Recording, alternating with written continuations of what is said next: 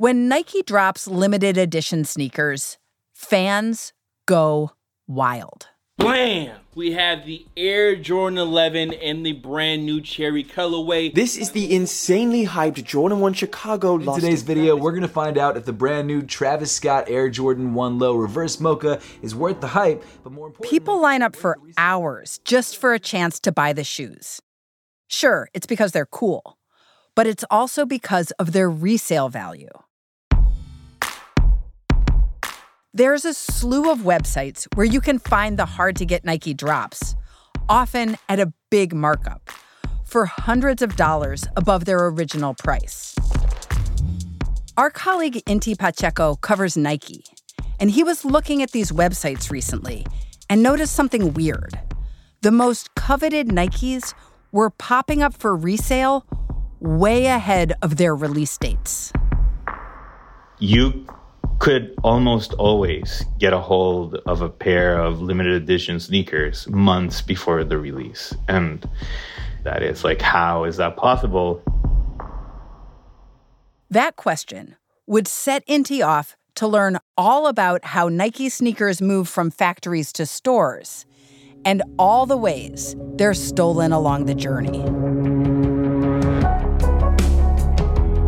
Welcome to The Journal, our show about money, business, and power. I'm Kate Linebaugh. It's Thursday, August 17th.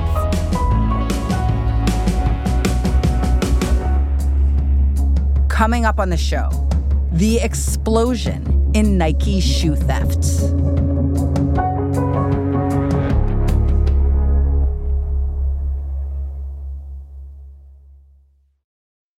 This episode is brought to you by Global X ETFs. Looking to invest? Start your journey by exploring exchange-traded funds with Global X ETFs.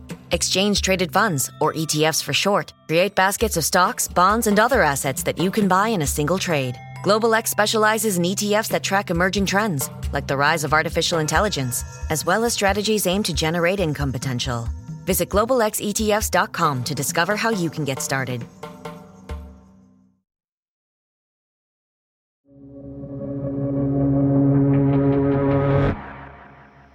Do you own any Nikes? I do. I did. I actually have a weird pair because you have to make them yourself. But they're like a really old model called the Internationalist. Oh, right. And I just get them all in black suede, which is pretty cool. I do own a lot of sneakers. I'm just not a sneakerhead. You're not a sneakerhead? I'm not that much into basketball, so I don't wear Air Jordans at all. Inti might not wear Air Jordans, but a lot of people do. The Jordan brand has annual sales of around $6 billion. These shoes are so prized and valuable on the resale market, they've become a target of crime rings. And to understand Nike's problem, Inti dug into its supply chain. There are numerous, paths that a pair of sneakers can take. But yeah, usually they'll be manufactured in Vietnam or China, where most of the footwear that Nike sells is made. Then it arrives to a port in the U.S., and it is offloaded from a huge ship and then moved by trucks from the port to a warehouse. Sometimes that's a Nike warehouse, sometimes that's a third-party owned warehouse, and from then it goes to a distribution center. And where along this journey are these thefts happening? Everywhere. Everywhere? Yeah, they're happening everywhere. Like where? And how? I had heard of this specific cases where cargo, meaning hundreds of thousands of dollars were being stolen, and that, containers were being broken into, and people were going into drop yards where companies keep their inventory before it gets to the distribution center owned by Nike. Usually that means Memphis. Nike's main distribution center is in Memphis, and it holds a lot of goods there before sending them around the country. When its goods are sitting there, Inti says they're ripe for theft. What one expert said was that whenever the merchandise is moving, it's safe.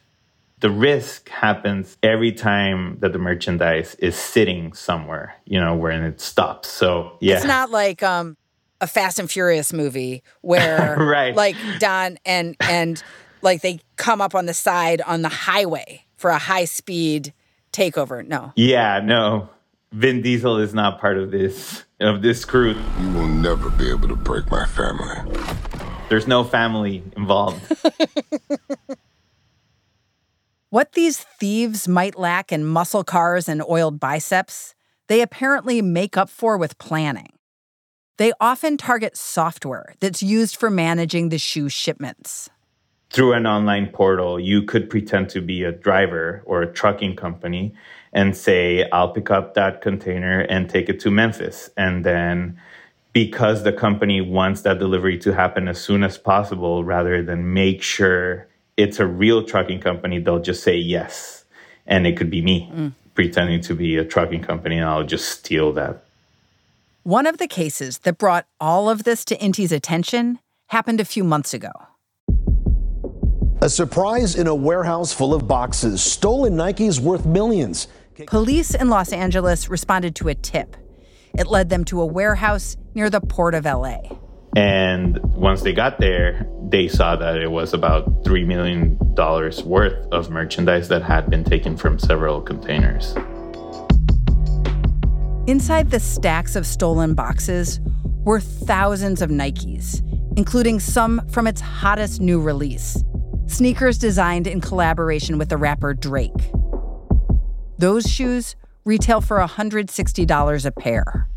It's called the Nocta Glide, and it's a colorway that hasn't been released that is, I think, will be named the Triple White, which is an all-white version of the Nocta Glide sneaker. Police are still investigating. Nike didn't comment on this theft or any of the others Inti looked into. So one thing that's been happening around the country kind of more broadly for retailers from CVS to Home Depot is theft at the retail level, at their stores. Is that also happening to Nike? At retail level, it happens all over the country. But I reported on a case of a store in East LA. What happened there? The LA County Sheriff's Department had been doing a stakeout for about 2 days before people that belonged to this crime ring went into the store to try to steal merchandise. And it was then that the police was able to, catch them in the act and arrested, I believe it was like a dozen people. That store in East LA has recorded losses from robberies of more than $750,000. And why don't these stores do anything about it, like increase security? The one case where I can say that they were trying to do more was for a store in Portland, Oregon. That's like home turf. Yes, absolutely. That's Nike's headquarters. Last year, there were a number of incidents happening at this specific Nike store in Portland. And because of it, they actually had to close the store.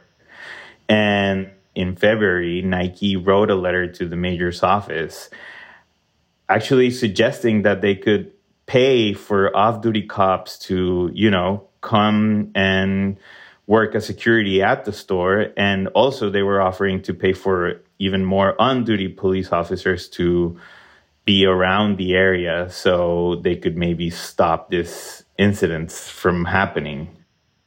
The mayor's office declined Nike's request, citing a lack of staff. Does this kind of theft happen with other kinds of shoes? Not that I'm aware of. I haven't seen reports of Adidas stores or containers being stolen. I haven't heard of cargo being stolen from an Under Armour truck. I was thinking, I wonder if there are people stealing Jimmy Choo shoes or... Right, Manolo Blahniks and that kind of stuff. I think it's mainly about Nike. Whether it's store smash and grabs or hits on the supply chain, Nike thefts keep happening. Coming up, what happens to these shoes after they're stolen?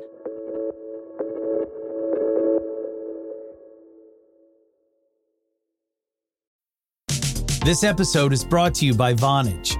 With Vonage Video API, your developers can easily create custom video experiences tailored to your business. Enhance every conversation with live video, whether it's delivering faster tech support, improving customer service, or enabling interactive meetings and events. Unlock the true video potential of your business. Discover how at Vonage.com. This episode is brought to you by Indeed. We're driven by the search for better, but when it comes to hiring, the best way to search for a candidate isn't to search at all. Don't search, match with Indeed. Use Indeed for scheduling, screening, and messaging so you can connect with candidates faster. Listeners of this show will get a $75 sponsored job credit to get your jobs more visibility at Indeed.com/journal. Terms and conditions apply.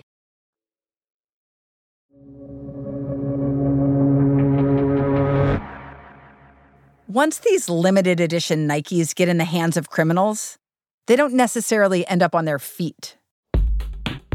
That's because the global resale market for sneakers is pretty lucrative.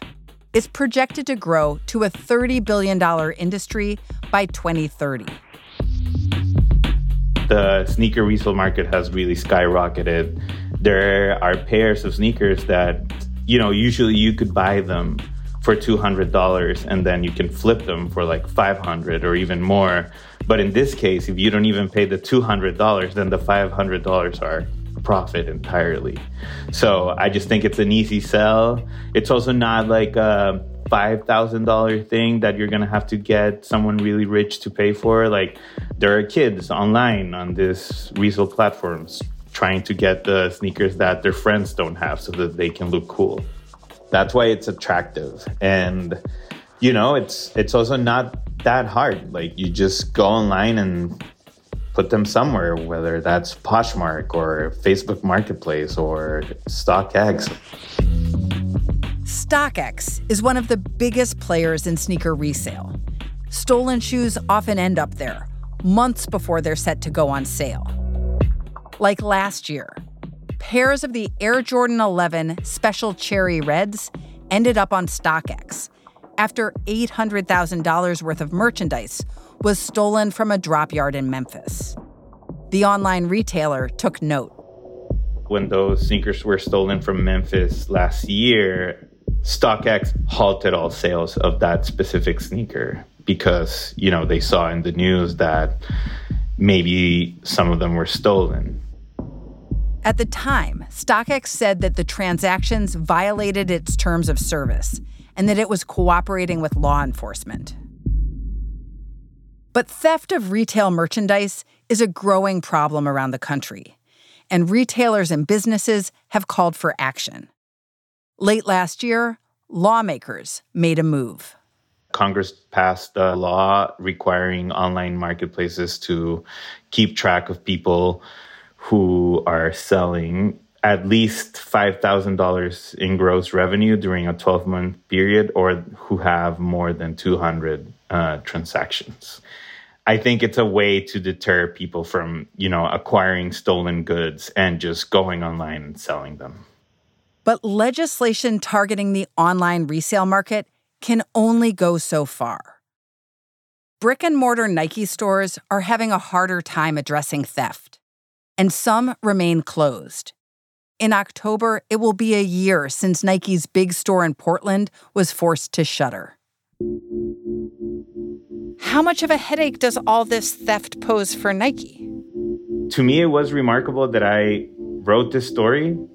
It was published on a Saturday, and then that Monday there were reports of another $500,000 worth of Nike merchandise that was stolen from another drop yard in Memphis again. And then another week went by, and that same store that we were talking about, it was hit again by, a group of people that were doing a smash and grab. So Nike hasn't been really outspoken about organized retail crime. Just seems like it doesn't stop. Like, it keeps happening. So what does this story tell us about the state of the sneaker industry? That sneakers are really hot. People are still very interested in buying limited edition sneakers. Maybe that's the problem with the hype. Maybe there was, maybe hype was a really good way to make a lot of money, but maybe it's also becoming a problem now.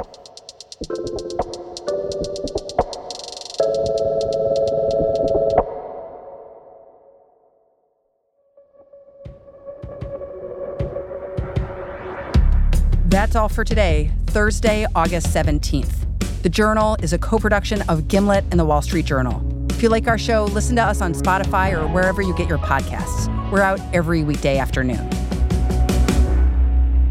Thanks for listening. See you tomorrow.